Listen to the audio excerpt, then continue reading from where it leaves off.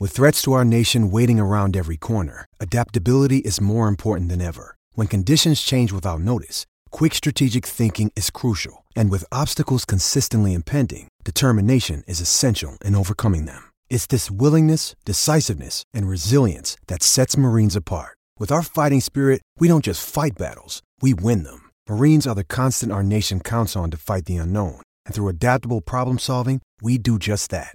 Learn more at marines.com. It is our Weekender show. Neil Atkinson with Joel Sanderson-Murray, Mo Stewart and Mel Reddy to talk about Liverpool versus Napoli first and foremost, and the Reds progressing through to the last 16 of the Champions League in an exciting way. To come, we've got Andy Kelly, we've got Emile Heskey and we've got Martin Fitzgerald. But first, we will indeed go back to Napoli before we get stuck into Manchester United. And Mo Stewart, it was another brilliant Liverpool performance from 30 to 70. I think that's the main thing you can take. If you take the goals out, and it's always a dangerous sentence because that's the aim of the enterprise, it's very, very, very reminiscent of Liverpool versus Roma. It is. And the other game that it reminded me of actually was Chelsea against Manchester City. When you think about the timing of the goal and how we seem to get better after we scored at attacking rather than beforehand. And I love that. I think that there was a little element that Napoli were unsure what we were going to do because, as I've mentioned on previous shows, there was the element of them thinking we're going to go flying out of the traps in that Liverpool European-esque way, but that didn't really suit what we needed in this game, and that hasn't suited how we've played. So that actually ended up happening in the second half, and I just think that as we went through the game, we got better at dealing with all of the different challenges that they faced us with. Obviously, it would have been a nice game to have a few more goals, a bit more comfortable, but I'll save them all for Sunday. It was a matter of picking moments, I think, Mel. I think you saw, and I keep saying this, and I'm going to keep saying it because I think it's something that we're missing from our football experience. I think you saw the shift from when a side's blocking passing lanes is working perfectly to when they just get tired. It just becomes difficult to be exactly where you need to be. And I think you see that with Napoli. I think you see them fall off a bit of a cliff before half-time. And then after sort of 6 or 7 minutes of the second half, you felt that Liverpool could pick their moments at will and Napoli could do nothing to resist them. Picking the moments is a good way to describe it because I thought it was a very measured performance. It was high intensity in measure. It was, let's overwhelm them in this period, but in measure, Liverpool didn't need to risk it all. They didn't need to blow the roof off. And despite the intensity and enormity of the occasion, they were always in control of everything that they were doing. And I think in every stage of the match, actually. So, they purposely tired out Napoli. They purposely gave them so much to think about. And at the same time, when you're so well organized as Napoli are, and when you are so lethal on the counter-attack, when you're actually not getting those opportunities to break with any sort of success, it starts frustrating you. And then it seeps into the defensive work that you're doing as well, because your one major weapon is not coming to fruition. And I thought, bar the save Alisson had to make, Liverpool was so comfortable, perhaps too comfortable, which is why in the end Alisson had that save to make. But if we're being honest with ourselves, with all those opportunities that they squandered, it could have been a lot more comfortable than the scoreline suggested. And actually, even without the scoreline, I thought Liverpool were pretty easy in that game. And that's an incredible thing to say given the quality of opposition. The quality of opposition is most definitely a thing, Joel. I think one of the things we all got to watch through the match was Mohamed Salah solving problems on the pitch. So Koulibaly, for instance, gives him, arguably wins his first 7 battles against him. And Mo Salah wins the 8th and the ball's in the back of the net. And that firstly is the sadness at times of being a defender. Koulibaly will feel like he's had the better of the affair, but Liverpool are 1-0 up. The first thing. But the second thing is, from that point onwards, you got the impression Salah was just repeatedly working out how to terrorise that Napoli defence. That's it. And I thought Koulibaly looked, he's been quoted as being linked to various, top-level European clubs recently, and fees getting quoted at 18-19 million. And he looked every inch of that in the first 30-35 minutes, because I was thinking in the ground, there's no way we're getting past him here. And, if we're thinking, then what Salah thinking, but Salah works out, like he said, he works out on the pitch, and he looked I'm not going to say he looked back to the level that he was last season in this game. He's been threatening this last couple of games. Bournemouth was brilliant, but he looks maybe beyond that. He looks like he could go beyond last season's levels, not just goal scoring, just the way he's added new things to his game, because there's so much now where the ball's coming to his feet and he's got a defender hanging off him like a hunchback in Notre Dame, and he's just tearing them off like it's nothing. And he's worked that he wasn't doing that loads last season. He's worked out to do that. So he's got another level to his game coming. I think he really has, Mo. Yeah, I do as well, and I really liked the way that he solved the problem of Koulibaly, because what he actually ended up doing was he stood on the inside of Mario Rui. He just basically gave himself an extra 5 yards of space. Yeah. So Koulibaly couldn't really come and be close to him because he was literally next to Mario Rui, but he was on his inside. So when he received the ball, he was on his stronger left foot. Rui was on his weaker right foot, so he couldn't get the tackle in. And he gave himself that extra few seconds to control the ball and see what Koulibaly was doing before Koulibaly had a chance to react. So for his goal, he obviously span in and turned towards goal, but there was a chance in the second half as well where he does the same thing. He just basically eases Rui out of the way, and as he's controlling the ball, he's got the goal right in front of him. And just the calmness to be able to have said, I don't know whether or not someone had a word to him at half time or whatever, but the calmness to be able to say, okay, this is what I need to do. That guy's doing a really good job, but I can still get past him if I do this. And that's the bit that I think is going to take him to that other level, being able to do that in-game all the time. Jurgen Klopp actually earlier this season was getting a bit annoyed with people talking about Salah because the goal numbers weren't there, but he felt his all-round game, his all-round contribution for the team was actually better than what it had been last season. And he knew that people would get obsessed with numbers, compare Salah to last season and that tally. But he always said everything else is there. It's just that click, that little touch, and that little bit of confidence that just comes with rhythm, because he hadn't been in rhythm for such a long time. He wasn't during the World Cup. And I think we're seeing that in essence now. He is very, very confident again. And like you say, problem solving on the pitch, but not just looking for solutions, looking for it with absolute conviction in that he's going to pull it off. I think he looks arrogant on the ball now, and I mean arrogance in the good side of arrogance. And there's a lot of times in the second half where he would get the ball on the far byline and stand up Rui, and he sort of struts towards him, and like he's looking at Rui and go, I've got room in your head here now, I'm renting space in your head, what are you going to do about it? I mean, it's brilliant to see, to be honest, because we all love an arrogant footballer, really, don't we? I mean, but I think he believes his own hype now, which is good. I think believing his own hype's important, Mo. I think what you're actually watching is, I wrote it in my match review, that there's about to be a vacancy for best player in the world. That it's about to come up now. The best player ever to play the game is currently still doing it, and he's still doing it with aplomb. But at some sort of point, surely the ravage of time begins to catch up with him. Ronaldo's now very much, almost, if I say picks his games, it's disrespectful, but he doesn't look like a 38 game a season footballer anymore, which he very much was for 9-10 years. There is about to be a little bit of a vacancy for someone to be the main man, and it may well be that there isn't one main man. It may well be that there's 3 or 4 of them vying for it, because that's the nature of whatever happens post Messi. But it looks to me like Mo Salah's definitely he's thrown his hat into that ring. He's got his sights on it, that's for sure. I think it's an interesting one, because the idea of waiting for the two of them to fall off this imaginary cliff, we could be here forever. I think it's going to be a slow and unnoticeable decline rather than anything major. And to be honest, there's been people for the last 4 years who've been thinking, I'm going to put myself in a position. Obviously, Neymar being the most obvious. He's pretty much been hopping around Europe trying to make sure he's in that right position.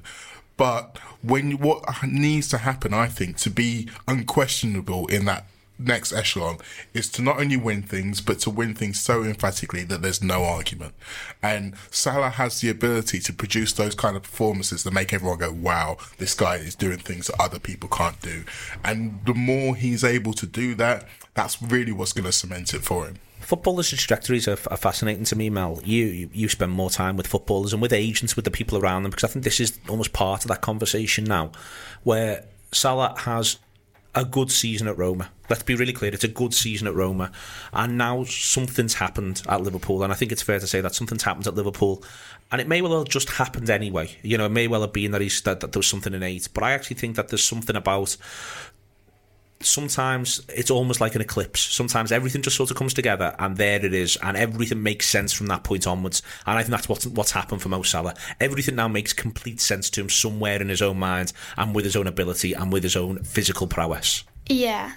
Sometimes it's interesting because when you have conversations, like if you're doing an article on someone, on a player, and so you solicit different pieces of information, whether it be from analysts, the agents involved, people who know him well, friends, people from the club that work with a player on a daily basis.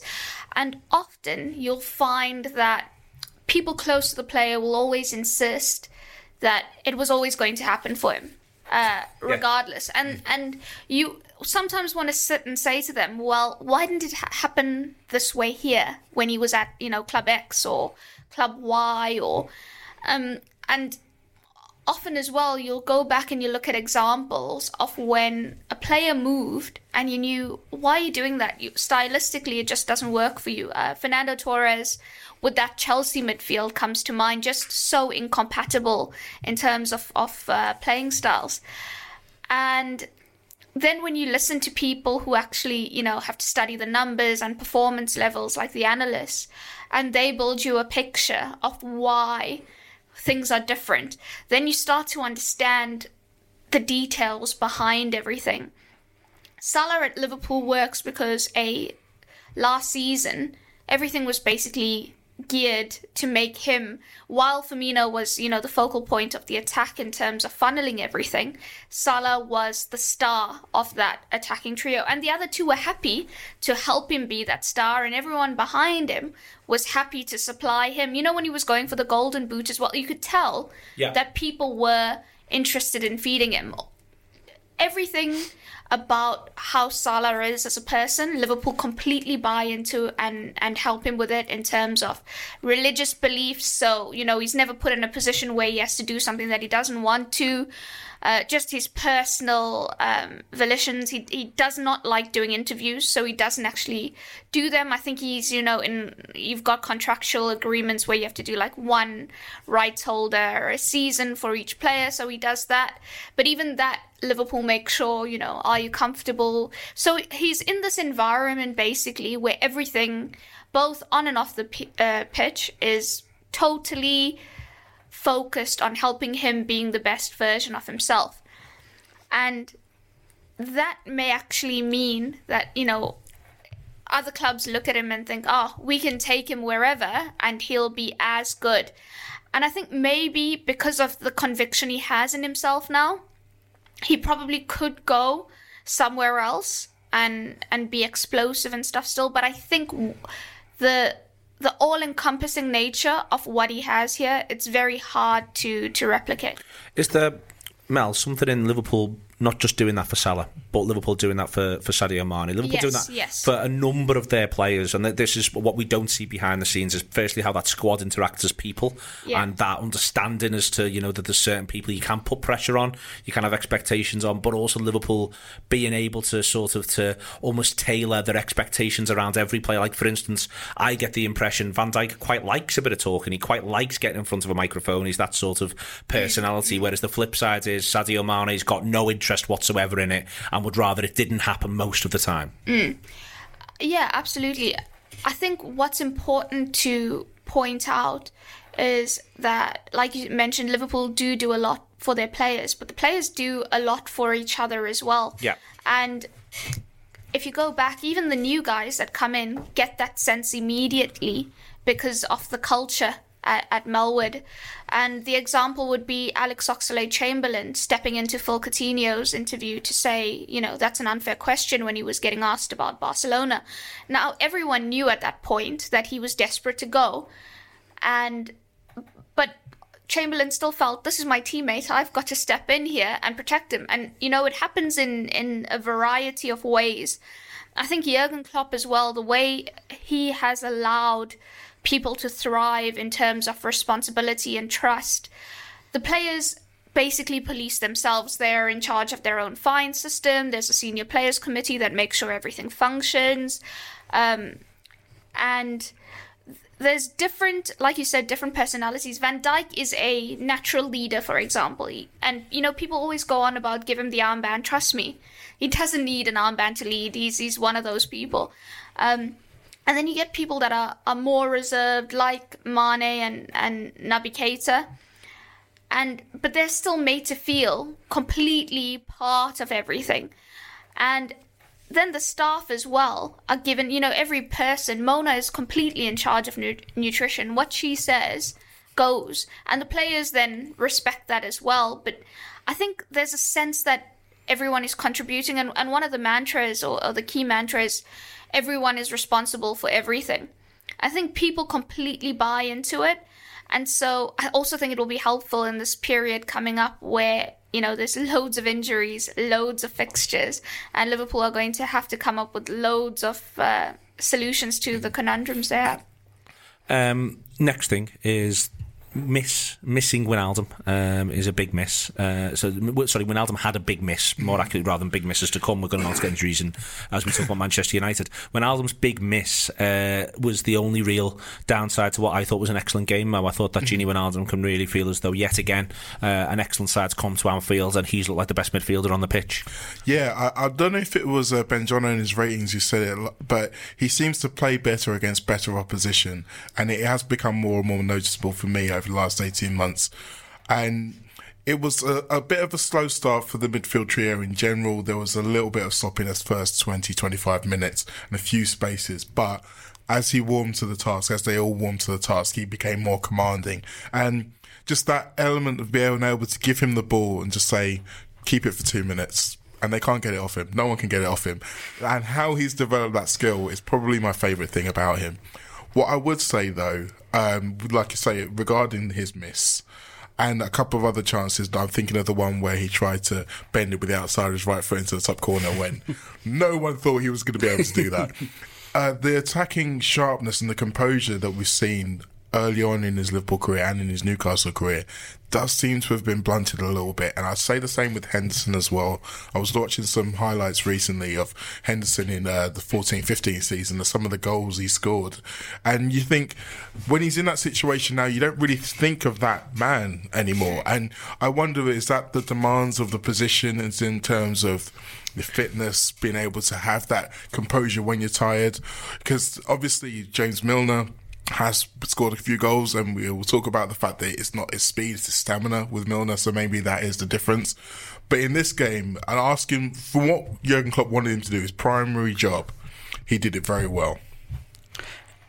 Saying on Henderson, though, actually, it's funny enough, the first game in a while in Napoli was the first time we saw him drive forward on more than one occasion. I actually came across to me a bit more of an attacking threat than he usually does. Now, he's obviously very, very good at what he normally does in terms of linking the play, dictating the tempo, keeping that going. But on Tuesday, he had a lot more shots than you usually see him, so it's actually funny you bring this up, because it's kind of like a lot of people joking behind me that he's looking for his Gerard Olympiakos moment, and the second half, Jordan, I thought this is what we're going to have. But just one... He had a shot at Burnley as well, which Salah knocks onto the post. I wonder whether... drops to him. Maybe either he himself or maybe someone said, Jordan, just feel free occasionally, mate, enjoy yourself, live a little. It's good to see as well, just going back on Janito. I've had years and years of old fellas and old women tell me about how Kenny Dalglish could use his arse, and I don't think we're talking enough about Gini Wijnaldum's arse, because he uses his arse so good to get away from plays. So well done. From about 91 to 93 on Tuesday night, he made a run from the left-hand side of the pitch to the right-hand side of the pitch. You're thinking, just pass it, mate. But he's just using his arse to get away from plays. Brilliant. Let's talk more about Gini Wijnaldum's arse. Get out there. On the XG, the early one I saw, Liverpool 3.4 to 0.9, but even that didn't take into account, I didn't think, how at times Liverpool could have took another touch, made the opportunities better, how they could have played another pass, a pass before the pass, and created a better opportunity. It didn't, even that, and that is quite spectacular for expected goals, certainly for a Champions League game between two quite evenly matched sides. In theory, that was utterly dominant, and I think that tells the story of how utterly dominant Liverpool were. Yeah, and that again, I think, comes from the platform Liverpool used to build, because their rear guard is so strong now. And the midfield trio, there was lots of talk, before the game about why he's gone with them. But you could tell why, because he never wanted the sense of occasion at any point to overraw the plan that Liverpool had.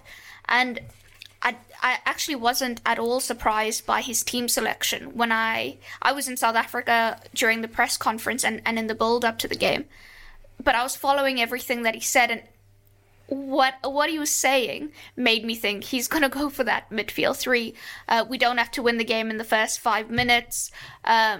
We don't have to play with all the risk in the world. We need to be passionate but also controlled. We need to feel the emotion, but we also need to stick to our plan. All these kind of things made me think he's going to go with the people who have experienced this for him and who will understand exactly when he gives them that tactical, blueprint. And also people who have experienced Anfield on a European night, maybe not in similar sort of circumstances, but, in a high-stakes game, who can do the job for him. The interesting thing about the midfield three is I think Fabinho and Naby Keita's performances also made them think to themselves, especially the fact that, we talk about the balance of the midfield all the time and how it wasn't there. I thought Gini, for example, was driving a lot more than he usually does, ball carrying a lot more, being more front foot. He's very disciplined, and Liverpool need that a lot of the time, but I think he was mixing his discipline with a bit more playmaking, which we haven't seen often enough for him. It was noticeable, even looking at the average positions after the match, Mel, that Wijnaldum and Milner were significantly ahead of Henderson. Like, at times, that looked like a flat three. It didn't look like a flat three the other night. Yeah. And I think that's because Liverpool have seen actually that balance. Yeah, we didn't have it. And so we need one of these three, or two of these three, depending on the situation, to offer us more when we've got possession of the ball. And they did that. And I think I was watching Wijnaldum and I kept thinking, Naby Keita, if there's a situation where Jurgen's thinking, I've got to have a ball carrier here as part of this three, Ginny's showing him, it doesn't always have to be Naby, Last little thing before we get on to the context of it all, Mo. Goalkeeper's arrived, hasn't he? Is it a big 2 weeks? I mean, the high point will remain whamming Josh King, but, he's done other brilliant stuff as well. I mean, it's been a highlight reel that will last us a lifetime, and we've not even got out of December. I'm really, really, really pleased to see this happening. I'm not surprised it's happening because I always had faith that he would be able to come in and be as solid and as good as I hoped he would be. But what we've always talked about for years and years is having a keeper who only has to do one thing and does it. Because what that also means is that you've got a defence in front of them that isn't going to give up 5, 6, 7 chances a game. It's going to give up 2 or 3 a maximum chances a game, which is what happened on Wednesday. But his absolute surety in himself and what he's doing is mind-blowing. I mean, if I could have that self-confidence in everything I was doing, I think I'd be rich by now. It's a terrific save, but it's more, he makes the save look maybe not quite as terrific. I mean, when I saw it live, Joel, I was just like, that's the greatest save I've seen in my whole life. And you watch it back and you're a bit like, in the end, well, he's done really well, but the reason why though is because he's so alive to it. He's so alive to the situation. He's that ball's in the air, he's thinking, oh, this is what's going to happen. His reaction in terms of, obviously his reaction to make the save is phenomenal, but his reaction in terms of this is where the danger is absolutely different class. No, and when the ball's in the air and dropping down, I think everyone in the stadium is thinking, that's it, we're done, we're out, we're here. And when that ball doesn't go in, that's usually a testament of how good a save is when you're thinking, well, it's in, and it's not. But then obviously you come back home, it is kind of straight at him. I don't want to pour cold water on it, but yeah, no, but he makes it straight. That's by virtue of where he is. Yeah. And we've had a lot of keepers in the past where shots have gone straight at him. You're thinking that's straight at you, and that's gone in.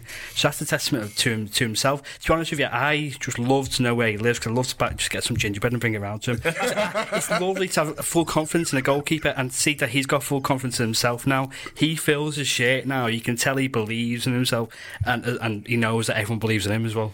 I think this has been I think that sometimes, footballers arrive and they arrive in different ways, Mel, and I think that there was no shadow of a doubt 2 weeks ago whether or not we had a very good goalkeeper. We did have a very good goalkeeper, but now I very much enjoyed the sheer charisma of the enterprise. I think Liverpool have got a very good goalkeeper, but they've also got what they needed, which was a hugely charismatic one. One who's prepared to, for instance, go and win a header against a centre forward, because almost why not?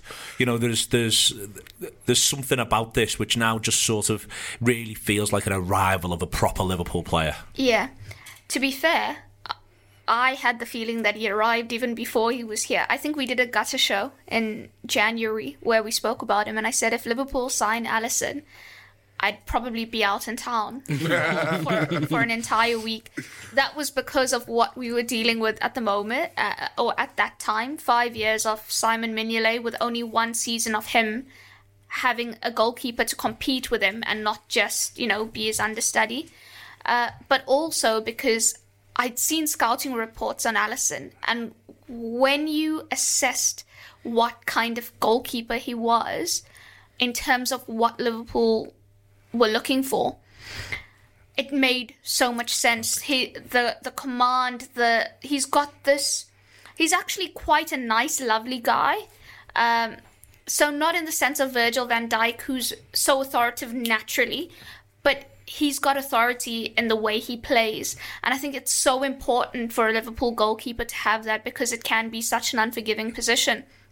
The way he reacted to his mistake at Leicester told you everything you needed to know about him. It's like he didn't even make it. And we haven't seen that. I don't know when last we had a goalkeeper you could say that about.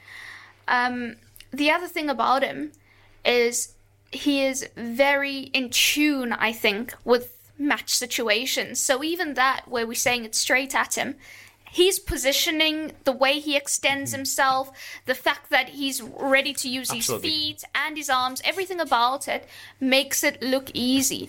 And, Neil, you made a great point there. When you watched it, when you sat and you're in the scenario, you can feel the atmosphere, you can feel the tension, you can feel how much they're desperate to nick something, anything.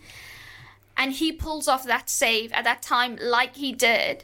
It's so easy to watch it on TV and say it straight at him. I'm telling you, for everybody sitting in that stadium, they were wowed by it. And afterwards, in the mix zone, in the press conference, Ancelotti said it was an amazing save. Jurgen Klopp said he didn't have the words for it. Virgil van Dijk went on about it. Every single player from Liverpool and Napoli went out about it. So I don't want people on Twitter who weren't there, who've seen slow-mo replays, continuously saying it was straight at him and it wasn't anything special. You could see Virgil van Dijk goes to him as though we scored. Yeah. And Virgil mentioned his own reaction in the mix zone afterwards, saying, "You saw how I reacted to it," and he stood right there, Virgil. I genuinely thought he was going to kiss him. Yeah, I mean, if you're wanting a better view, I don't think you're going to get a better view than what Virgil had of the thing. I've actually on WhatsApp on this group, I've been saying for the past few weeks now, it must be like a month and a half or maybe even 2 months. I've been saying best goalkeeper in the world, because every match he does something that I think to myself, I didn't even know this was possible for Liverpool. I didn't know these kind of saves actually happened. And often he makes them look so ordinary that you might not feel anything about them, but when you compare and contrast to what's come before, you realize the gravity of having somebody there that is so commanding and so composed that it makes everything feel so easy at the back. Excellent stuff. We'll talk about the context of this when we look ahead to United. We'll also talk about the injuries sustained by Liverpool in that game then too. Coming up, I've got Andy Kelly talking about Liverpool's young prospects and where they're up to. I'm talking to Emile Heskey about the FansBet Star 6s, that is also to come. And I've got Martin Fitzgerald just popped in for a little bit of a chat. He might even hang on and talk to us about Liverpool versus Manchester United. Don't go anywhere, it's the Weekender. Joined by Leon Walters from Wales. From the Rhondda in Wales, which is all remarkably romantic. Is it countryside around you, Leon? Yeah, not far from the mountains, yeah. Not far at all. Oh, tell you what, I used to live in Llangollen, mate. Oh, did you? Yeah, going right the way back. I lived in Clan. Go on, Lizzie. Leon, when I was speaking to you on Facebook and I saw you lived in Rhondda, I clicked on Rhondda, just to have a little nosy at what was going on. And the first event out of anything that come up was a Henry Hoover picnic in a park. Bring your Henry Hoover for a picnic. Get the Hoovers out. Really, Sounds like a great I'll have place. to have a look at that. Yeah. Need to visit. Get the Henrys out. They all get together, have a chat, catch up. Anyway, we've got to do for Football Flash, which is an app that we're working with, which we use all the time. Football Flash, to give your news, your football-based news that you can tailor to your needs and wants. You can download that app, and from there they let you know what's happening in the world of football. And from there, we've taken 10 questions, which Leon's going to get. And if he gets 8 right, he gets a piece of Anfield Wrap merchandise, which is fantastic news. We've got a big pile of it, to be honest with you. We've got to get shut. I mean, I could big that prize up some more, but we are where we are. So, Leon, are you ready? You backing yourself? I'm backing myself, yeah. Okay, 3, 2, I don't know, I'm counting it in. It's not that big a deal. Whose face, number one, whose face was painted on a mural in Liverpool this week? Jurgen Klopp. Is right. Number 2, the Liverpool under-19s beat Napoli by what scoreline on Tuesday night? Oh, God, I've got a multiple choice for you. A, 2-0 or Right. B, 5-0. I think was it 5-0? It was 5-0. Put you on 2. Which Liverpool forward handed over his football shirt to a young fan after Liverpool's game against Napoli? Mo Salah. You've heard of him. Number 4, which former Reds midfielder returned to Liverpool last night for a party with his fellow Brazilians? What was the question? Which former Liverpool midfielder returned last night? It was Phil Coutinho. They look like they're having a great time, didn't they, the boys? Number 5, that'll be me later on. Number 5, the CEO of which German club has said that they have a debt to settle with Liverpool in the Champions League? Did they have a what, sorry? A debt to settle with Liverpool in the Champions League. I'm not too sure. Okay, well, it's a German club. Who we might have played in Europe before. Oh, is it Dortmund? It is Dortmund. That puts you 5 out of 5. Liverpool is reportedly set to bid £15 million for which Brighton midfielder? Pascal Gross. It is 6 from 6. Who scored a cracking own goal for Man United on Wednesday? The mighty Phil Jones. The mighty Phil Jones. Number 8, this confirms the T-shirt, but we can rock on. Number 8, which Arsenal legend is to become the new president of the Rugby Football League? Tony Adams. Isn't that mad? I mean, I don't know how that's happened, but well, in Tony Adams is right. I have no idea. 8 out of 8. Which Spanish side got beat against CSKA Moscow last night in the Champions League? Real Madrid. It is 9 from 9. Flying. Let's see if you get it right, the last one. When does the Champions League last 16 draw take place? Monday. What time? God knows, 11 o'clock, I reckon. It starts at 11 o'clock and we'll find out what time it finishes. 10 out of 10. Well in, Leon. We'll get that T-shirt to you. Sort it out with Lizzie in terms of the address and all that sort of stuff. That sound, Lizzie? Yeah, that I don't feel like I'm sounds just giving fine. you work, actually. And let me know what size for your Henry Hoover as well. You can have one too. When he meets up with the rest of the lads, he can wear it. And Henrietta, see if there's some dating action going on. Listen, thank you very much indeed, Leon. Thank you very much to Football Flash. Thank you very much. It's another Anfield Wrap little inserty bit. Back over to the show. Andy Kelly joining me to talk about everything going on with the under-23s, under-19s / under-18s, their progression to the last 16. We'll come on to that in a second, but the first one I want to talk about is Hoover. There's been a lot of heat around him, Andy, the quality of his performances. He appears to be playing in a couple of different positions. He appears to be really, really impressing. Oh, he is, and you know he's 16 years old playing for the under-23 team, and you don't notice any difference, Neil. Obviously, for those who don't know much about him, a lad we got from Ajax, had to wait a little while for international clearance, came into the side. Generally been playing right back or right wing back, looking very calm and assured there. Got a pass on him, strong. He's almost like he's arrived ready-made. Neil, you know, we haven't had to do much development with him so far. Because as soon as you saw him, you thought this lad can play, and he's done excellently. A couple of times against Napoli, for instance, in the UEFA Youth League, and against PSG in the UEFA Youth League, they brought him in to play centre half, where we know he can play as well, and has taken that in his stride. And maybe his standout game, which a lot of people will have seen, was the under-23 derby at Goodison Park, where he's gone into a full-time Premier League stadium and hasn't missed a beat, and was probably Liverpool's man of the match. Coming a few days after the 23s had taken, a 7-0 beating against a much older Villarreal side. They went to Goodison, beat Everton 1-0, and he was probably our man of the match. Calm, assured, with a pass, and looks to have a huge future. You say a huge future. I mean, there's trajectories here, isn't there? It's quite a difficult it seems to me like if he's already playing 23s, he's so highly thought of, but on the flip side, he's only 16. There's going to come a little bit of conflict one way or another at some point. And I mean, that it's the best possible type of conflict, but where if his progression just keeps going, the manager's got a little bit of something to work out, and he won't like the idea of putting someone maybe even that young into the team, but he'll be thinking about it. Yeah, I think that what the great thing is, it's one of the hardest things and one of the most dangerous things, if you like, as to when to move these players up in grade. The fact they've already moved Hoover into the under-23 shows that they've been, very impressed with what he's shown them so far.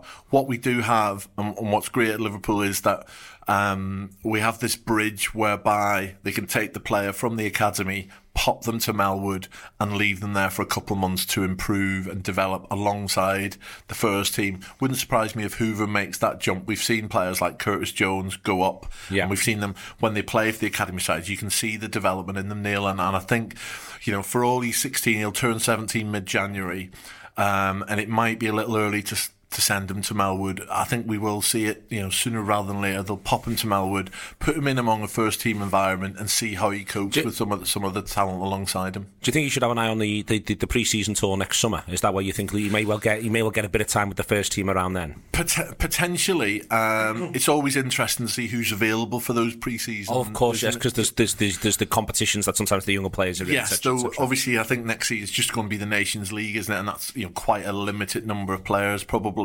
So it might be that more first teamers are available for the tour. That might limit the chances of some of the academy players going. We've seen Camacho, Jones, the goalkeepers go this season and be impressive.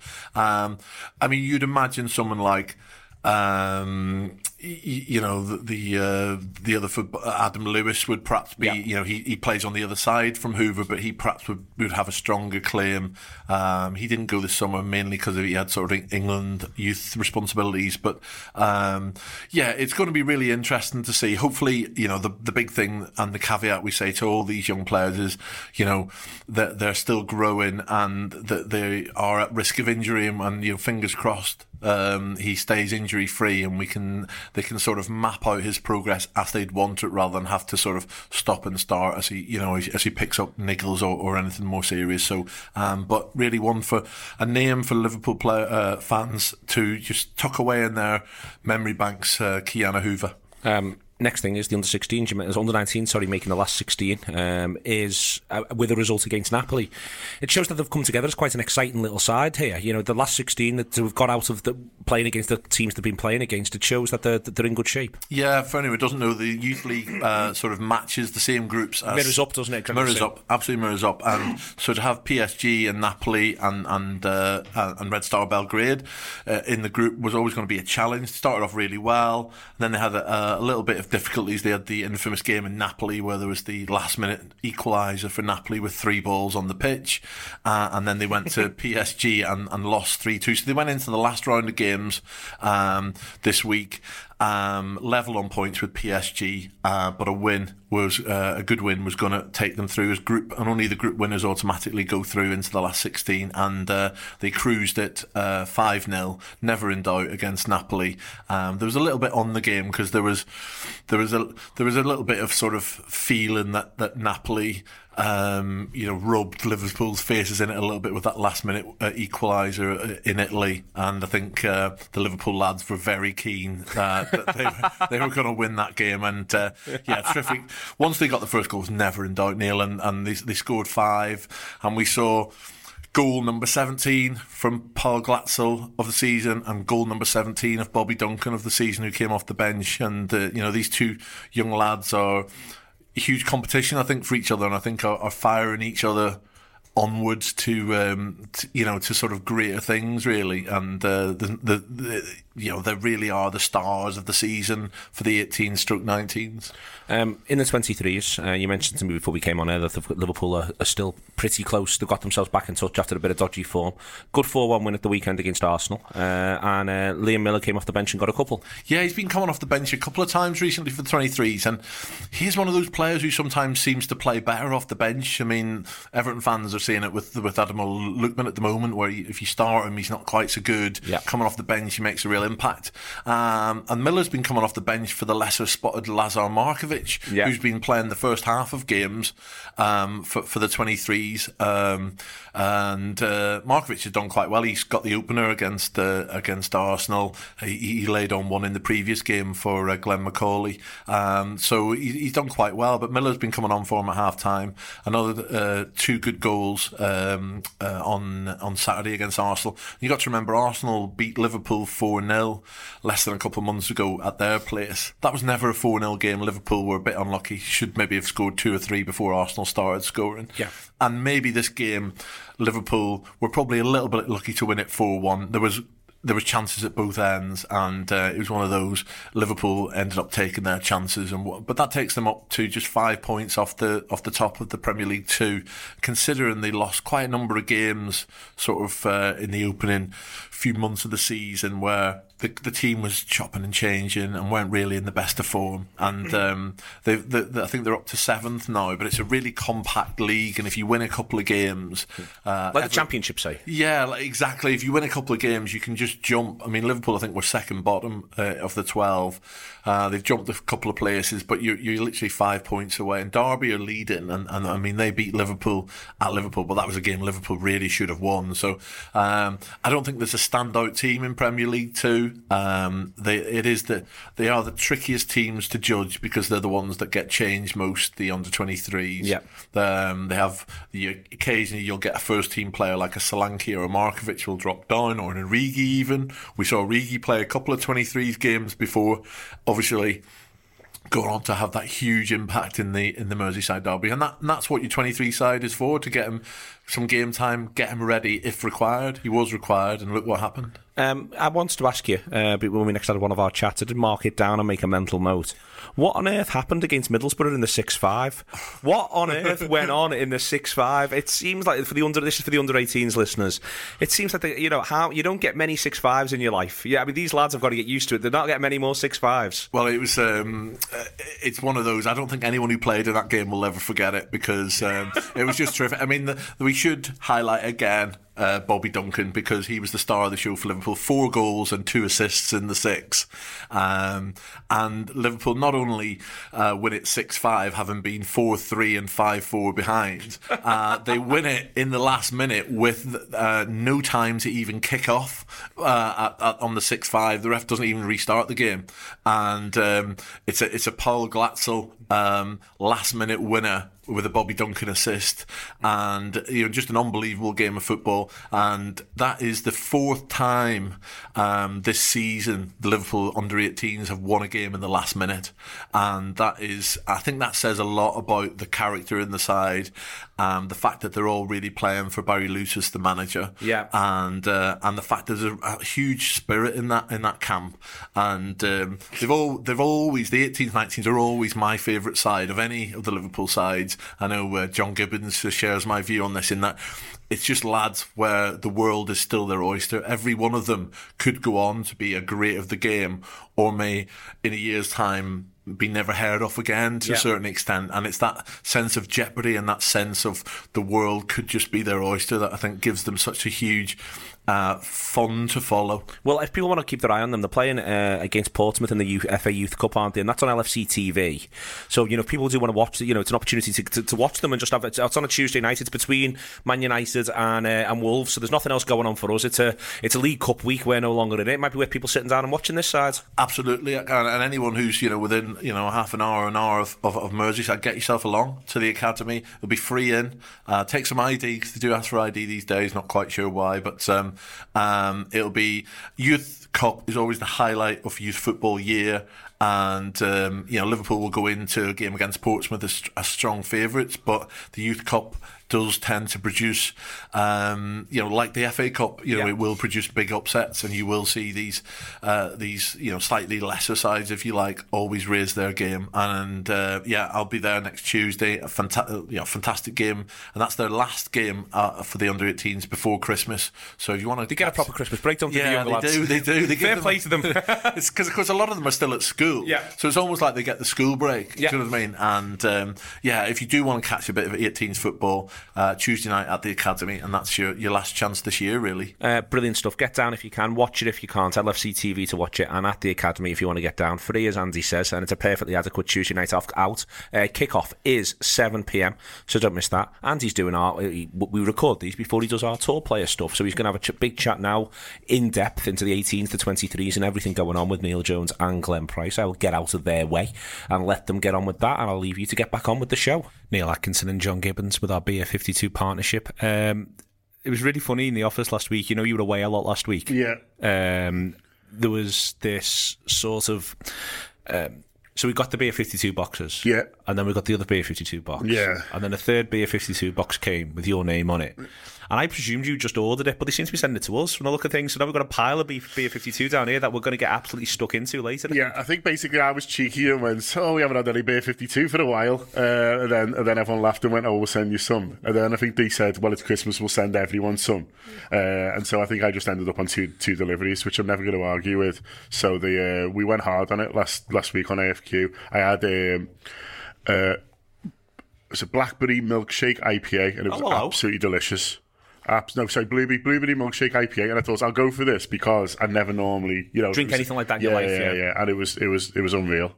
So I was really, really pleased with it. So there's still a couple. So we're doing Office AFQ today, aren't we? Which is I haven't listened to last week's AFQ. I'm behind on a couple that I haven't hosted recently, so I must fix that. Yeah, I think it was good. Oh, there was a question where we all had to say whether we could fight you. Oh, well, I should definitely listen to it then. Yeah. I'd like to think everybody said yes. No, they didn't. Really? Yeah. I think we all sort of decided that we couldn't be asked. Yeah, I mean, that's a valid... I'd say that's a valid position. You know, if any of you tried to fight me, do you know what I'd probably do? What? I'd probably try and bite your nose off. Well, I said you'd be a biter. Yeah. I said, we basically decided that a fight between you and he was on the show as well. We were just nominating random people. would be one of the dirtiest fights you'll ever see. Yeah. Right. Yeah, no, I don't want to give too much away, but I would jump up on you and just try and bite your nose off. And basically, I think what happened was everyone was like confident for the first 5 seconds, and then the reality of fighting you like dawned on everyone, and they went, "Oh no, he'd be a nightmare." That's probably true. It's probably true. Yeah. But I'm in no way, shape, or form do I back myself as a fighter or think I'm particularly hard. I'm just bloody minded and would try and bite your nose off. I mean, this is a great advert for Beer 52. They're going to be made the two up. things aren't connected. Yeah. They're going to be made up Beer 52. This is what they call integrated content. Yeah, honestly, it doesn't get more integrated than this, ladies and gentlemen. It does not get more integrated than this. So yeah, Beer 52 anyway. If you go to beer52.com/rap, that is beer52.com/rap, there's like a little thing which is all sitting there where you can get stuck in and you can claim your free case, and they're knocking around in the southwest, still doing Bristol-based sort of gear. That's happening at the minute, and there's loads and loads of interesting stuff on there, and loads of really good beers as well. So you enjoyed what you had last time out. Yeah, I had a Pilsner as well, which was really good, but that's like my safe choice. Like, I always like a Pilsner, so I went for that, and then obviously I tried to... But that's a good thing about stuff like this, isn't it? Like, they're sending you stuff where you can tailor it so you get stuff that you normally like, but also obviously there's stuff that maybe you wouldn't necessarily buy, and then you can enjoy. So yeah, that is the beauty of someone else picking. No, it is the beauty of someone else picking. I'm like, in every single sense. So Rob's recording in the next room right now as we're having a chat about this. And one of the best things about going to a restaurant with Rob is he's desperate to order for you. And I love it. You know, I just love the idea that I'll just, certainly if it's somewhere he's been before, he'll just take that, he'll just be high-handed and order for you. And there's loads of people who'd be all a bit precious about that. But I'm like, you fill your boots, mate. Honestly, you just, you take that choice away from me and you just tell me what you think is good. Yeah. And that's what I agree with you. That's one of the good things about all of this is that idea of that's how this works. And so, yeah, they've tried all these beers so you don't have to. Exactly. So, yeah, it's a free case of craft beer. So thank you to them. For supplying more than one of them to us. And you can get them in time for Christmas. It is the world's most popular monthly craft beer discovery club. And it is it is curating what it's doing. It's not just lashing anything in there. And at the minute, it's Bristol. So there's Firebrand's Juicy New England IPA. There's a Keller Pilsner, which I think might be what you had. Yeah, lovely. I love a Pilsner as well. And there's a refreshing Eisenberg Session IPA, and that can get stuck in there as well. And you can pick between lighter beers and mixed beers if that's what you do. It's $5.95 for the postage, but you get all the beer free the first time around. There's the magazine, and there's like a snack in there which will tend to be salty, I'm not going to lie to you. And you take the free case, and there's no minimum commitment, and you see what you think. So it's the Anfield. So it's not the Anfield Wrap. It's beer52.com/wrap. Beer52. So it's the word beer and then the numbers 5 and 2, and that's .com/wrap with a W, which you will definitely know by now. And we're made up that they're partnering with us consistently, and it's one of the best things about Christmas. We can all relax, drink lovely stuff, try new things, and enjoy ourselves. It's very much the vibe of the Anfield Wrap on this weekender. Overjoyed to be joined by Emile Heskey to talk about the FansBet Star Sixers, which is a fantastic six-a-side tournament that's taking place up at Glasgow. The Anfield Wrap will be there as well. There's some great players involved. The rest of the world have got Robert Pires, Ronald de Boer, Mendieta. Scotland have got Barry Ferguson, Don Hutchison. Northern Ireland have got Keith Gillespie. They've got Make Taylor. Republic of Ireland, McAteer, Aldridge. Wales, Bellamy, Giggs. But England have got they've got Joe Cole. They've got Emile Heskey himself. They've got Michael Owen. How excited are you about playing this sort of event? And who are you looking forward to seeing? Because one of the things that strikes me about this is the good thing for the football players is you get to hang around with all your old mates. Yeah, I think that's the main thing of getting back together and having the banter and the camaraderie again. You know, I've seen each other for a while, probably since the last one, to be honest with you. But it's always nice to get back together and have a bit of a laugh. Who are you looking forward to playing with then? I mean, I've talked on many a show about your old partnership with Michael Owen. We've seen enough of that down the years to know that that's fruitful. But who else do you look forward to seeing, playing with, playing against? Obviously playing with Benty. I've obviously played a little bit with him at Aston Villa, so it'll always be nice to get back with him. And J-Mo's a bit of a laugh as well, bit of a live wire, to say the least. Well, the event takes even at his old age. The event takes place 4th of Jan, 5th of Jan, 6th of Jan at the SSE in Glasgow. There are matches involving every player every single night. 6 matches a night, 18 games in total. Starts off with a group, then becomes playoffs for 5th place, 3rd place, and a final. So it's across all 3 nights. One of the things that I think, Emile, must be difficult for professional footballers is, you look at your career, you spend your life getting fit, getting ready to play midweek, getting ready to play Saturday at 3 p.m. And then all of a sudden, all that energy, that all gets taken off you. And that must be a really, I think a lot of players do find retirement a bit difficult, don't they? Because you've conditioned your body since the age of about 12 to do this thing. 100%. I was lucky enough. I joined like a local club when I finished. There was a few ex-players that were playing there and training there, so I just joined in with them and just to keep myself ticking over really, and keep myself kind of a detraining, isn't it? Because like you're saying, from the age of 9, I've been going to training, and even then it was like 3 to 4 times a week. So I kind of detrained myself a little bit. I was lucky in that sense that I had people around me that I could do that with. At times it's difficult because you don't have the facilities or people around you that you can do that with, and that's where a lot of players have the trouble. Is there a psychological thing as well? You build yourself for competition, and for an intense competition in front of a big crowd, a worldwide audience for some players, for some games, and then suddenly that goes. That must be. I always think about players when they retire. It must be so hard. It's tough. Obviously, you're an entertainer. You're used to being in that arena, and that's your arena. That's your place. Where you get so much satisfaction and joy from. Yes, it does get taken away from you, but it's one of those things that I can't. Me personally, I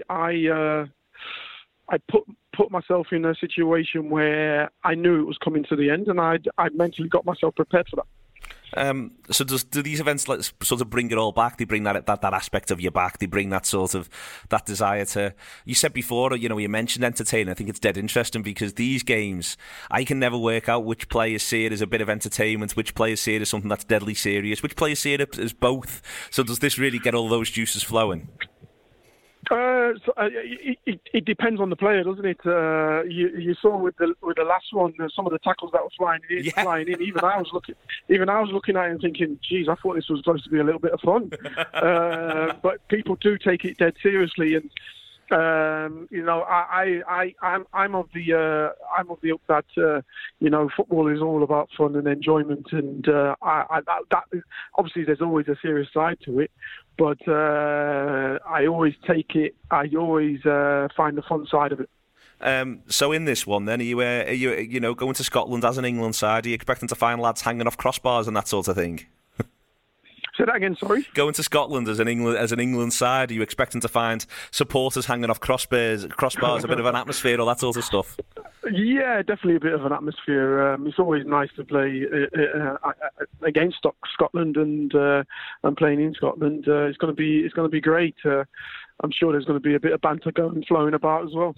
It is absolutely. It's going to go right off. Is there the last little thing about it? Really is the seeing the other players as well and being able to sort of to watch and chat and meet back up. I'm looking at that rest of the world side, for instance, and there's some really, really talented footballers in there in the England side as well. There's some really, really talented footballers.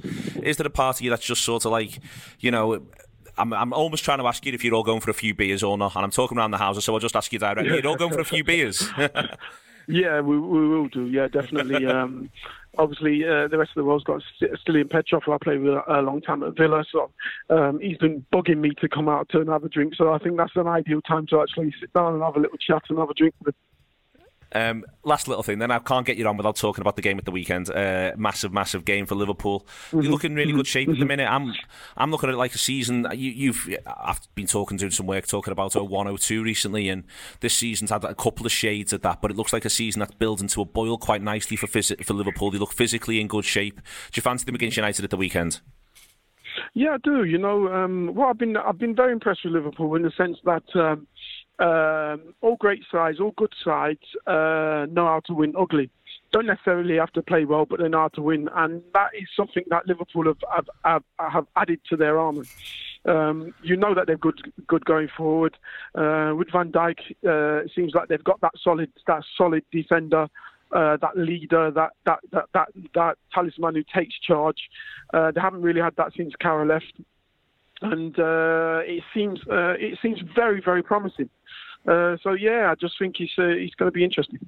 All right, then. Talk you through the details again, listeners. It is the FansBet Star Sixers. It will be a fantastic event. It's in Glasgow, the 4th, the 5th and the 6th of January.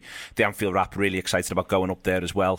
Talking to some people, getting some bits and pieces. Hopefully might get a chance to sit down with Emil and have a chat with him. Maybe over a beer, as it sounds like that's the way we rock and roll. Definitely. There is just, again, run through the players playing: Robert Pires, Ronald de Boer, Pierre van Hooijdonk, Mendieta, I can never pronounce his first name, Stilian Petrov. You've got Barry Ferguson's playing in this one, Don Hutchison, much underrated footballer, Michael Owen, Emil himself, Joe Cole, Wayne Bridge, Darren Bent. I thought Darren Bent was still playing, to be honest with you. I think he might be a bit of a ringer, Emil. Yeah, I thought he was as well, to be fair. Northern Ireland, you've got Mark Taylor, you've got Keith Gillespie, there's Paddy McCourt in there as well, Republic of Ireland, Jason McAteer, John Aldridge, and Niall Quinn. That's interesting. Craig Bellamy playing, and Ryan Giggs, Dean Saunders, loads going on, loads of players. It is at the SSE Hydro in Glasgow. It is the FansBet Star Sixers. We're excited to be part of it. It sounds like Emil is as well. Come and be part of it with us. The 4th, the 5th, the 6th of January. We'll see you up there. Looking forward to a fantastic weekend. Neil Atkinson and John Gibbons are on the weekend with our Reds Bet conversation. And Reds Bet this weekend, John, I know you know. I'm just going to do that in sort of an avuncular. Hey, John, you discovered How have this. you been? Yeah, how have you been, John? We haven't had a meeting about this morning.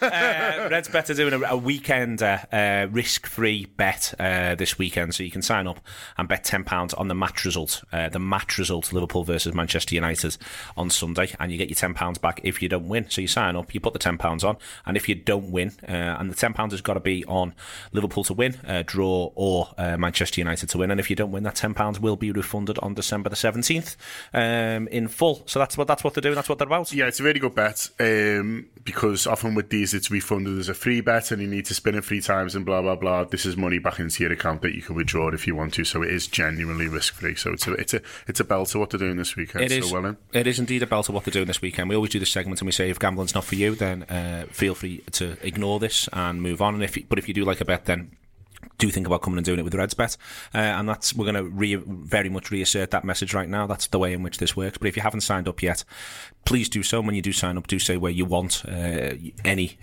future losses, if you choose to use them again, to go to as part of the RedsBet offer. Please do that, and always be gamble aware. That's begambleaware.org. I don't think we're doing a show about United, me and you. Before, I think because you I'm on City Talk now. Oh yeah, so I'm doing City Talk. Bit of jiggery there. This is happening on it. Yeah. So I've cried off this afternoon, haven't it? Which is a shame because it looks a good weekend of show. It's a belter. I'll do City Talk with you tomorrow. Excellent. Well, what's your fancy then? How are you feeling about it? You're sort of my barometer for this. I'm confident. Yeah, I think I did something with 90 Minutes, the website, and I was sort of talking about it, and I was like, you can talk yourself into this mess, but if you try and sort of take a step back and look at it logically, it's the team who are top playing, the team who are 6 or 7 for whatever they are at the moment. It's a team who just aren't conceding goals at home versus a team who are very unlikely to do much attacking.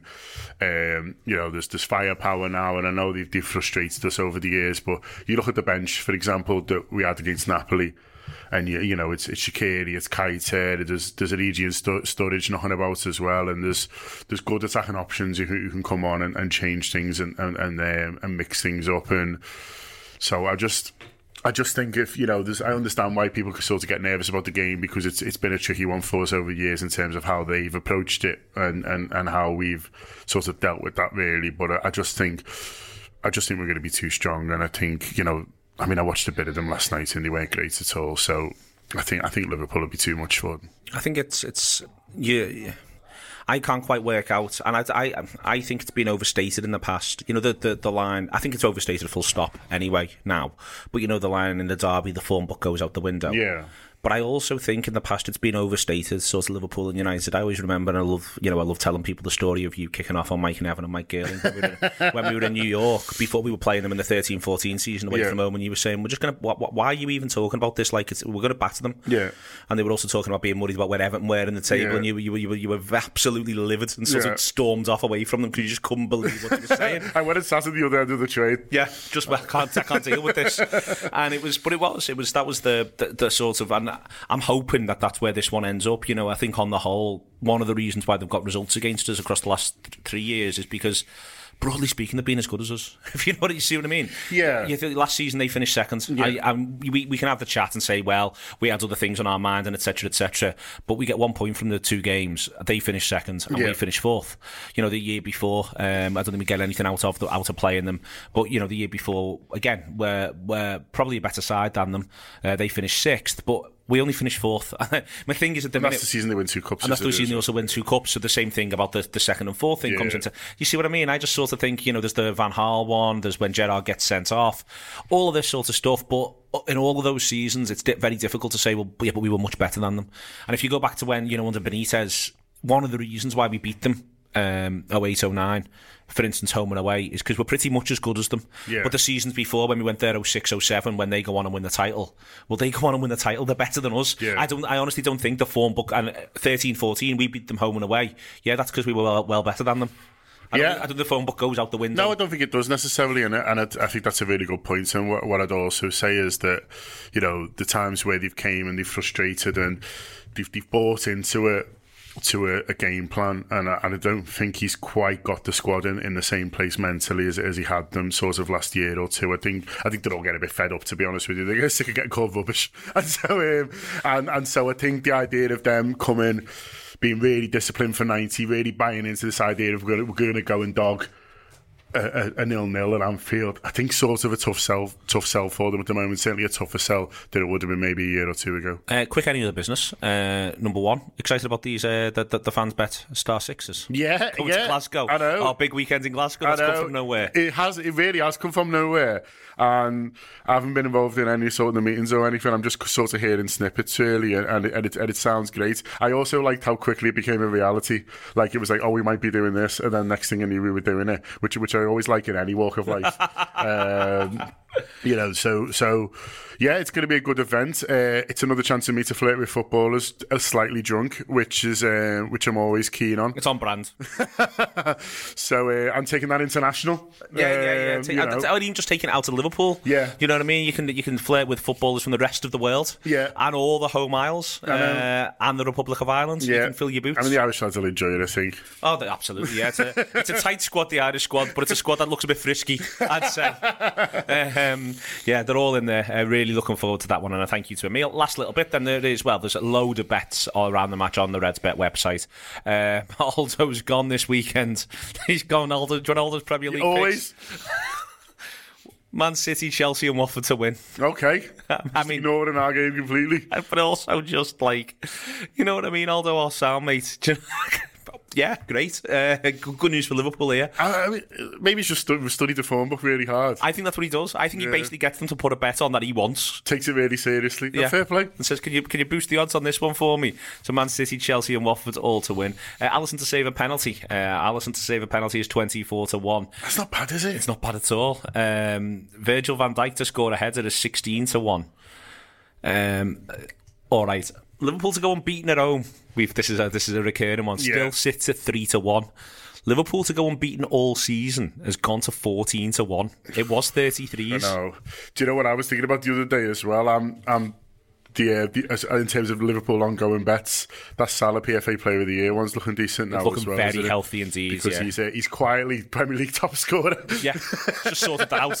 Yeah, he went from 0 to 9 overnight. So if you think of that, we're one of the favourites to win the Premier League, and if we were to do it, I mean, there's a Verge argument, isn't there? But they normally just give it to a boss striker, which I can sort of get on board with. Yep. So I've that was drifting at one point. I know. I mean, there will be a Bernardo Silva argument to be had at some sort of stage. But if I just think if Liverpool win it, who's chatting Bernardo Silva realistically? Yeah, I'm not. But if Liverpool win it, I'm not chatting very much. To quote Adam Mealy, I'm spending the summer sitting in trees smiling at passers by. I was debating the other day, if we win the league on the last day, do you reckon you'll be in the ground to watch them lift it? Yeah. I'm not sure I will be. You think you'll just get out? There's no beer. That's a fair point. I mean, how long does it take? I've got no experience. You've got to build that stage. I've got no experience in the matter. That's the point. I've got no experience in this. I might just get off, I'll watch it on telly. I'll assume that they'll box it. They'll lift it. Yeah. I'd have to see how I felt in the moment. Yeah. It's good that you think about that. So there's an Anfield Wrap special bet, not to get too far ahead of ourselves. It is Divock Origi to score last. Which I asked for because I'm that fella. They messaged me and went, "What's your list? Anything you fancy?" I said, "You've got to get Divock to score last." 6-1 for Divock to score the last goal. Not bad with at the all. Reds bet. Listen, he's got form. He has got form.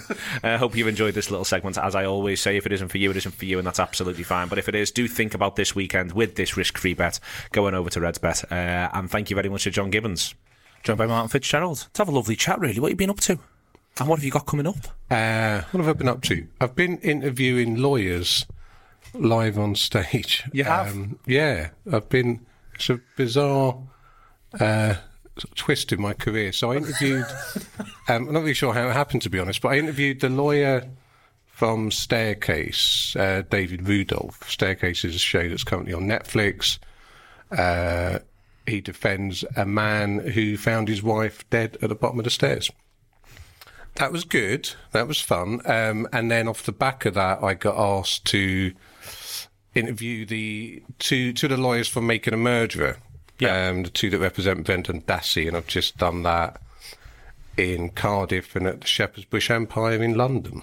So you've been this is a whole new sideline for you. It's really weird. Interviewer of lawyers. Yeah, I've no idea. I mean, what I could do with more people being sort of wrongfully convicted. Because it would, I could do it full time then. But what happened was the promoter for the Staircase shows, it was a man I've never met. I know him on email, and he sort of put the shows together, got David Rudolph over, and he said, "Do you fancy doing this?" I was sitting at home at the time, and I'm like, "Yeah, fuck yeah, I'll do that." I'm a big fan of Staircase. It sort of occurred to me afterwards, why do you, I've never met him. And you're sort of putting me in charge of these events, but it was fascinating. I mean, both of those cases are really fascinating. It's interesting to me that, you can watch hours and hours and hours of those people on, Netflix for whatever you pay a month, $9.99. They announce the live dates and it's 35, 40 quid and they sell out. And you go there, and obviously I'm not a lawyer, I'm not even a scholarly mind. I'm just a fan of those shows with a curious mind. And you go there and it's a real Netflix crowd, It's really nice. And despite the fact that, both of the cases involve death, it's more fun than you would imagine, And I have to say, the lawyers for Brendan Dassey, Stephen Drizzen and Laura Nyrider, if you watch the show, they come across like this, but genuinely just the nicest people. Like, really great sense of humour. When we did Shepherd's Bush, Stephen was just stoked at the fact that he's big into sort of British classic rock. Yeah. And he was just, he couldn't, looking at the posters backstage and, it was good. It was interesting. It was fun. There'll be some more dates, I think, next year, so sort of keep a lookout for those. And you're doing something coming up with Stuart Pearce, which just pleases me so much. I mean, just to add to the sort of diverse portfolio of people that I interview, on January the 27th in Nottingham, there's a festival called Beat the Streets, and it's only £6. It's the cheapest festival. Yep. Apart from those ones where you just get your face painted and nothing happens. But it's £6, and all the profits go to... Sorry, not all the profits, all of the money. All the proceeds. All the proceeds is the correct word. You're in the game, come on. Yeah. And it all goes to an organisation called Framework, which helps the homeless in Nottingham. So they asked me, because they know that I know Stuart, they asked me if I could get him along. And so I approached Stuart and I said, well, look, do you want to do an interview? But, not about scoring penalties and missing penalties and all that sort of stuff. Let's do an interview about your love of music. Because I know, Stuart goes to more gigs than anyone I know. And, he was on the cover of a Lurkers live album in the middle of Euro 96, having scored that penalty against Spain. He introduces the Sex Pistols on their comeback gig at Finsbury Park to 60,000 people. Which is absolutely mad, and a forgotten part of Euro 96 history. With Gareth Southgate next to him. I was on the phone to him the other day about something, and he said, I've got to go, I'm just having lunch with the Stranglers. So he has this weird world where you almost think being a footballer got in the way of his just fandom of all of these bands. So we're just going to have an interview in Nottingham, which is, a sort of place that he's obviously very, very well thought of. But it's really going to be about sort of music and his love for that. And it'll be intertwined with football. There'll be stories about how he used to play, White Riot by The Clash before every Forest game, and just how does that even work? So if it's if you're captain, do you get to choose the song? So who was the captain before? And what happens after that? And what was he playing? And what happens when Stuart Pearce is the manager and a captain's got just things like that. How does all that work? And just some of his stories. He's set himself a challenge this year because he's sort of known as a real sort of punk aficionado, and there is a thing, I think, that his family thought that, he only likes bands formed between 1976 and 1978. So he set himself a challenge this year of going to see 10 different genres of music in 2018 live. So we're going to talk a little bit about that as well, and some of the unexpected places that he's found himself this year. Excellent. And the Hold Steady, which is just like the dream gig. I mean, that's the one I'm most nervous about. Rightly so. Believe it or not. I mean, Shepherd's Bush Empire, 1,000 people, that was one thing. But, the Hold Steady after... It's going to be... It's in March, and it's after a screening of the documentary of Positive Rage, which was released just after Stay Positive album, and they say you should never meet your heroes and all that sort of stuff. But yeah, that's the one that I want that to go well. I don't want to, but it should do. I mean, I think it's just going to be a very. It should be a nice one, that. The Hold Steady, The Absolute Business with Martin. And Martin wrote about the Hold Steady in Ruth and Martin's album club, The Book, which came from the webpage, which everybody should buy. It's a fantastic Christmas present. And quite possibly the best chapter could actually be, in a sense, the Hold Steady one. It's certainly the one which I would probably say has the most of you in it. Yeah, I think I'm responsible for getting about 8 people into the Hold Steady from who read that chapter. And so much. I mean, I'm saying 8 sort of modestly, but when I met Craig Finn from the Hold Steady last year, he had heard of Ruth and Martin's album club because he'd heard of lots of people on social media saying to him that they'd got into them because of the chapter in that book. And I had the book on me. It was this weird thing. Of course you did. Well, it was a Sunday lunch with the Hold Steady at the Lexington in London last year, and I was asked to bring the book along because there was going to be a pop quiz and the book was going to be the prize. And I said to Craig, look, I've got the book and you can have and he just took it. I didn't know how to get it back off him. I didn't know how to say that's meant to be the prize in a pop quiz. So I had to go to Waterstones in Islington and buy another one. So yeah, I'm looking forward to that. That'll be good. March. I think there's tickets still on sale at C Tickets, I think. And the book itself is still available for people if they want to pick it up over Christmas. Look, if you've got someone in your life who likes music and they're worth spending between £10 and £14 on, then you can. That's just a very easy gift to get them, and you can get it in bookshops and all those, Amazon stuff like that. Amazon and stuff like that. Nice to see you. How are you? Yeah, I'm good. You seem good. Yeah, no, I haven't seen you for ages.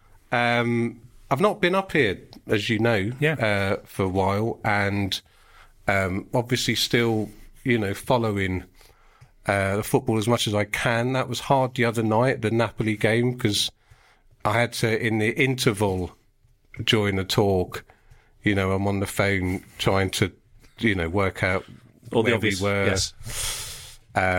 But yeah, it's I'm good. I'm busy, and there's a lot going on. And Liverpool are top of the league as I talk. Do you want to hang on and talk about Man United with us? Yeah, let's do that. All right, Man United. Last season, Liverpool played Leicester at Christmas. They won. They played Burnley at Christmas. They won. They played Everton in the FA Cup. They won. And then they played Manchester City and they won by 4-3. And within that crucible, Liverpool's season was forged. This season, it's felt similar. The run that Liverpool have been on recently, including the Merseyside derby, has galvanised the team, galvanised the side. The key thing about that was that galvanising process brought resilience last season. Hopefully it's brought resilience this season. But the context, Mel Reddy, of what Liverpool have achieved is absolutely enormous. It's a season that no longer feels like it could go a little bit either way. You're not quite sure. It's a season where they've got out of that group. They've played 16, they've won 13, they've drawn 3, and now Man United are coming. It's staggering, actually. And I go back to November, where middle of November, everyone was saying City have this league wrapped up. And Pep Guardiola kept telling people, no. In fact, he's been the most dissenting voice about City being, runaway leaders or automatic choice to retain their title. And he's kept saying, Liverpool are right there. Liverpool aren't going anywhere. Liverpool are only going to get better. And we can't afford to drop points because if we do, Liverpool will win the league. I don't think people actually foresaw City losing at Chelsea because it's become such a habit to see them win or at the very least draw when they should have actually won. And so that just changed, I think, the schematics of everyone's thinking and not just in terms of how people are viewing Liverpool, but other clubs like Chelsea and Arsenal themselves looking at matters and Spurs as well and thinking, you know what? it's not entirely implausible that we can make more of a title race than we already have done. I think what Liverpool have managed to do, which is extraordinary, is not just keep pace, but now be the pace setters without yet hitting their apex. And we've said this all the time, and it's not something we're clinging on to because, you know, we want Liverpool to be this, like, absolutely perfect, astounding attacking team and great defensive team.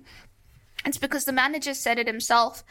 And one of the quotes I think he delivered about maybe 2 weeks ago was he said, until we find our best football, we have to play winning football. We have to win football games. And we've done that until now. And I think that's actually brought out the best in Liverpool. You know, we're speaking about Salah hitting his stride.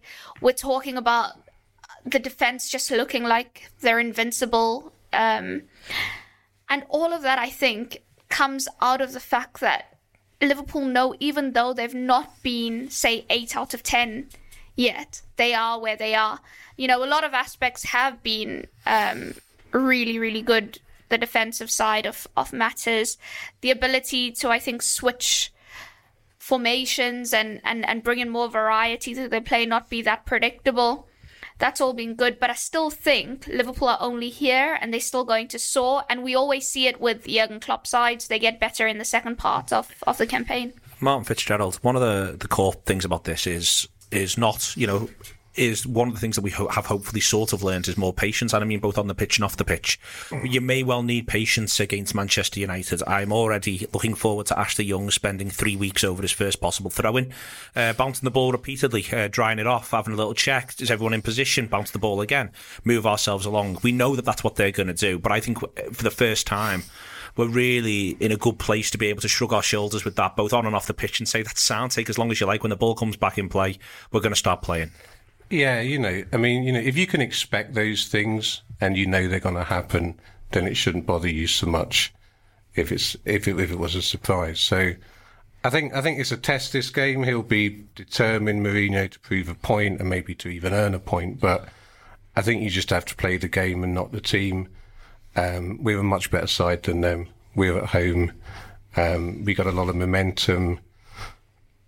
You know, it should be a fairly straightforward game, I think, if we play it properly. We've only conceded 6 goals in the league. We've won the league 18 times, and in none of those times have we had a better start than this. If you can't go into this game with a degree of confidence and see it as a 96-minute game that you're gonna win, you're gonna get there, forget everything else, the drama and the history of the two clubs, just play the game. Phone book goes out the window is the cliche, Mo, and I disagree with the cliche. If you look at Liverpool versus Manchester United games from, I think you can go back 12, 13 years maybe from the arrival of Benitez, on the whole, the seasons where we've took points off Manchester United, we've been better at the Manchester United of football, and the league table has demonstrated that we're, if not better than them, in their class. Mm-hmm. Last season, we don't take much off them. We look much the muchness against them. It's worth remembering they finished second, we finished fourth. The season before, they finished sixth, we finished fourth. Right now, we've played 16 games and we're 16 points clear of them. This is a real, you know, the form book should not go out the window, and if it doesn't, Liverpool should, if not cruise to victory, have to work very, very hard for victory. But victory is there for this Liverpool side. Definitely. And when you consider as well the tactics that they've used to get draws the last 2 seasons, well, they've used exactly the same tactics the last 2 seasons. So by the time the third time we face them, we should be better equipped at dealing with it. I think we've got a team that's better equipped at dealing with it as well. And you're right. I mean, when you look at it on the face of it, if you take away the Manchester Unitedness of it and you just look at them as Team A, no one's fearing that team. Everyone knows that we should be better than them. We're better than them 1 to 11 now. Now we've got Alisson in. And so you think about it and think, how much is the Man Unitedness going to play a part? They will raise their game against us. They will have specific plans to try and do against what we do. But as we've already discussed on this show, our decision making is better, our problem solving is better. And I think our form is now of the such that says, like you say, you can do what you want, Man United. You can waste time, you can sit deep, you can try an aerial bombardment. We've got enough to deal with it. And that assurance is going to be, I think it's going to be important, Joel. And I think, again, it's going to be important on and off the pitch. I think that Anfield, I think, is a place that's getting better at patience right the way across the board. It's what we're going to have to show. Absolutely, because you can pretty much guess what their game plan is going to be. As we mentioned there already, that's not going to be no shock at all. Now, we are going to have to deal that it's not going to be a high tempo. We're not going to come out the blocks, and we are going to have to just bide our time. As one surprise me, the goal doesn't come until 60, 70, 80.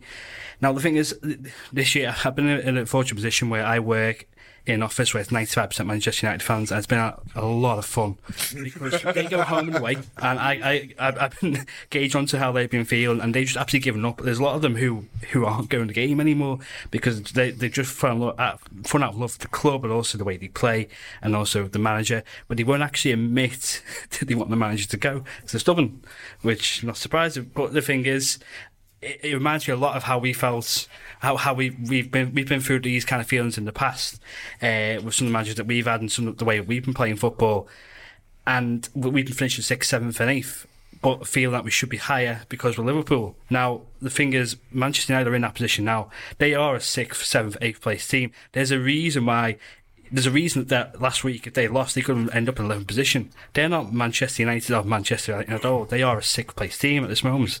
They've gone behind, Martin, in 10 of their last 15, and that also includes, those last 15 includes the 0-0 at home against Palace. I would say that, though, as is, against the sides who have their attributes, who, if we did treat them like any other side, we would say, well, they're quite good at this and they're quite good at this. We do have to ensure that 10 of the last 15 does become 11 from 16, I'd say. Yeah, I mean, I think looking at this game, the first goal, you could argue is crucial. You'd certainly want that to be us that scored that, not just for the obvious reason that you go 1-0 up, but you think that will play into our hands, and you think, well, if they score first, then it's just going to solidify the plan that they're already coming with. So it's heartening to see that they've gone behind so many times.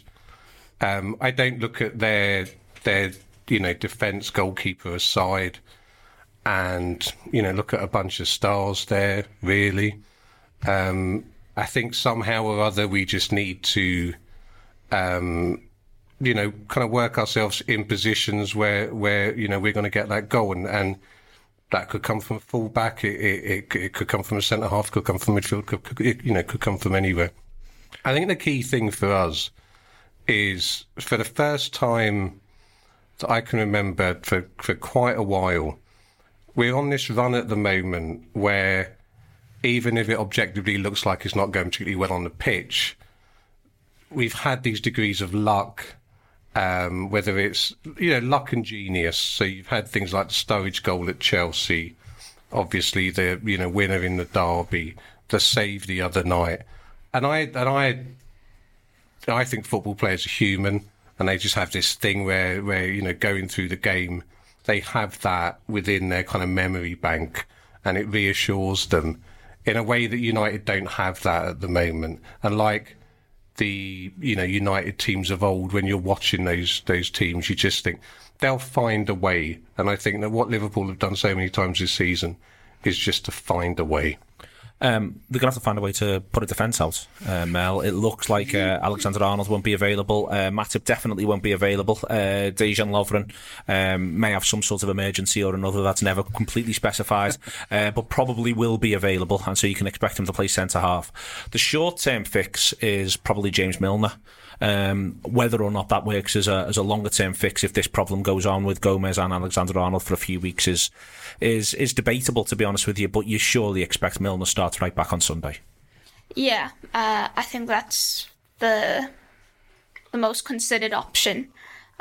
You've also got Fabinho, who's capable of playing there or even filling in at centre-back, which is the route he could go.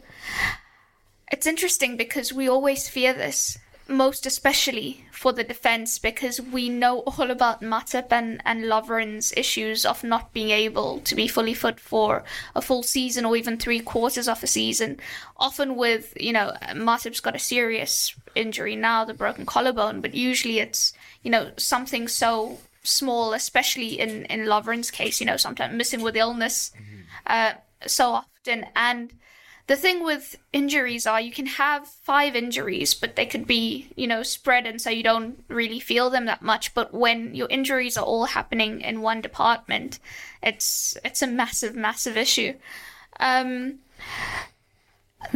With Virgil van Dijk and Alisson, though, there's this sense all you need. That's all you need. there is this sense of absolute calm and surety, regardless of what really happens at the back. And I think that's really important, because reference points in the dressing rooms, and we've heard players speak about this before, you'd hear Steven Gerrard talk about looking across the dressing room, seeing Luis Suarez is there, and knowing that whatever happens in this game, because we've got him, we have a superb chance to win. I think it's the same with Van Dijk and Alisson now.